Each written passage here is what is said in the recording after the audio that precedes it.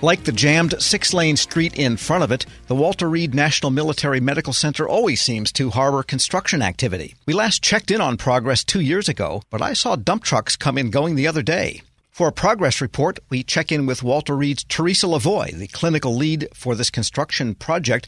Ms. Lavoie, it's good to have you on. Thanks, Tom. It's great to be here. Tell us what is going on there. So here at Walter Reed, we have embarked on a 5 to 7 year military construction project where we are taking a third of our medical center and making it world class. And how many years into the 7 years are we at this point?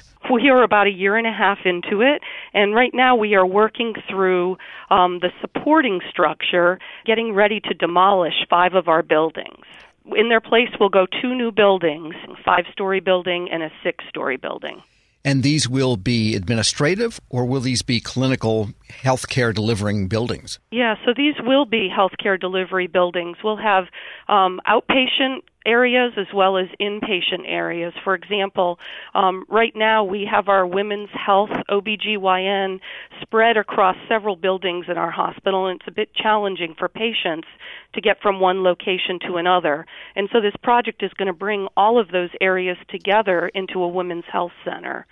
We're also developing a vision center, comprehensive eye care for our beneficiaries, both active duty and retired military members. Again, those services are spread out right now, and we will bring them together, all making that world-class military medical facility. And have the old buildings been brought down yet? Are you at the hole-in-the-ground stage, or where are you at this point? So almost. So what we needed to do first was build a temporary outpatient annex, about 100,000 square feet, 2-story building, where we relocated all of the folks that were in the 5 buildings that we're getting ready to demolish. We moved those services to the temporary outpatient annex this past October. And in the next year, I would even say in the next 9 months, we are getting ready to demolish the buildings, and then we'll be at that stage of hole in the ground, if you will.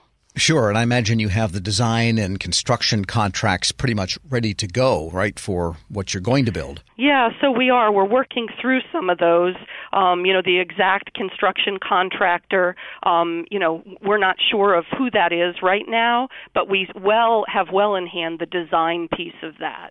And I wanted to ask about that because medical facilities, even if they're still standing, they go through generations. At some point, hospitals can't be renovated anymore, and it's better to tear them down because of changes in clinical standards.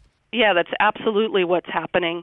Often out in the world, you don't see facilities being demolished and then rebuilt in the same footprint because it is such a significant challenge and the technology has changed so much. And so over the last year and a half to 2 years, we've been upgrading the infrastructure to support this new building with new IT lines, new electrical, and right now we're in the midst of building a pedestrian connector. So our staff and particularly our patients can get from the north side of the campus to the south side of the campus once those buildings are demolished. What is the square footage that we're talking about when these 2 big buildings are finished? What kind of scale will they have? So as far as square footage, we've got about 2.4 million square feet in the medical center. We're demolishing about a third of it. So we're taking down 5 6-story buildings, and in its place, we're putting 2 larger 6-story buildings. So it will be in the exact same footprint behind the iconic tower that you see from Wisconsin Avenue. We're speaking with Teresa Lavoie. She's clinical lead for the construction project at the Walter Reed National Military Medical Center in Bethesda, Maryland. And what effect is all this having? Let's start out with staff there, and then we'll get to the patients. Yeah, so, our staff does really well with change, Tom. In the military, we're always changing. And so for the staff, the biggest impact is directing our patients, if you will. So you will always see staff in the hallways trying to help our patients to new locations. I think the bigger impact, and really it's a positive impact, is going to be on our patient population. As I mentioned, we are designing a world-class healthcare facility, and you're going to see on the inpatient rooms that we're building, they're going to be more light-filled, and they're going to be appointed to enhance the healing environment. And so that really helps our patients as they're healing, both the wounded warrior and our retiree population.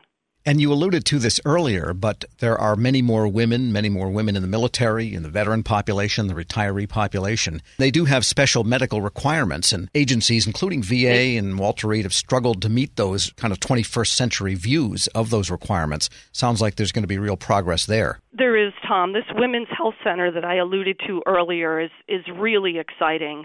And so we're going to take labor and delivery, maternal infant care, the neonatal intensive care unit, maternal fetal medicine, and our OBGYN services, and we're going to combine them in one area, making it much easier for the female population to come in and get their own care, and then right next door get their baby seen by a pediatrician. And what about the traffic and parking? I mean, that's always something people driving by complain about and people trying to get in there and park complain about. Absolutely. So from the parking perspective, at this point, we're not going to lose any parking spaces. So our patients will continue to have priority parking here at Walter Reed in the garages we have designated for them. No change there. And our staff parking has remained stable as well. And we don't anticipate really any impact on traffic coming in and off the installation. Our installation partners, Naval Support Activity Bethesda, watch that very, very closely and are monitoring that. And because Walter Reed is primarily a purple facility, do you find that the leadership continuity is sufficient for sustaining a 7-year project? Yeah, so that's another great question. We are purple, Army, Navy, and Air Force, and some public health service as well here at Walter Reed. And one of the things that they've identified here at the leadership level with this construction project and the length of it is that continuity was so very important.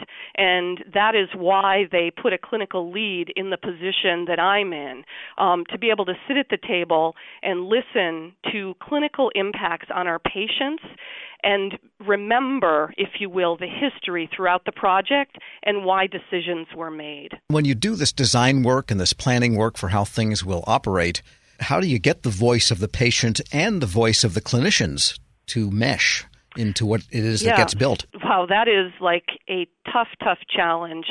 So we do we query both our patients and our staff. We do focus groups to find out what they think is important. We also have standards that we work with to ensure that our patient rooms are the right size. For example, some of the patient rooms that we are demolishing are double patient rooms, and we're moving to a single patient room because we've heard from our patients they don't want to be sharing a room with somebody else at such a challenging time in their life. So there's an example of how we took it into consideration, if you will. Even all the way down to the flooring that we're laying in these patient care areas. Done lots of studying to make sure that prevents falls. We know patients are more prone to falling when they're not well. And so we've been very, very careful on the finishes that we've selected to make sure they're just right. And I haven't had the personal pleasure, I guess I'm lucky, I've never had to eat hospital meals, but do you pay some attention to that end of the things too? We do. We actually have phone ahead meals, if you will. So our patients now have a bit of a concierge service. And so about 2 hours before their meal is prepared, they call down to the kitchen area and they're able to order within the parameters and the restrictions of their diet the type of food they would like. And we're going to continue that service because it's been so successful with our patients. Teresa Lavoie is clinical lead for the construction project at the Walter Reed National Military Medical Center in Bethesda, Maryland. Thanks so much for joining me. Thank you, Tom. It was a pleasure to be here. We'll post this interview at federalnewsnetwork.com/Federal Drive. Hear the Federal Drive on demand and on your device at Apple Podcasts or Podcast One. From creating the first post-prohibition whiskey distillery in Pennsylvania to developing new technology to make surgeries more effective, guests on the Tepper School of Business at Carnegie Mellon University's new podcast series, Voices, give listeners a glimpse into their innovative business ventures. These alumni from the Tepper School share their experiences as they co-create the landscape of the intelligent future, the school's data-informed, emotionally intelligent approach to business. Visit tepper.cmu.edu/voices podcast to stream new episodes now. Looking to expand or move your company? Ohio has the talent you need to scale for growth. Ohio's central location, reliable infrastructure, and top-ranked business climate are here to help you succeed. Get to business. Visit successinohio.com today.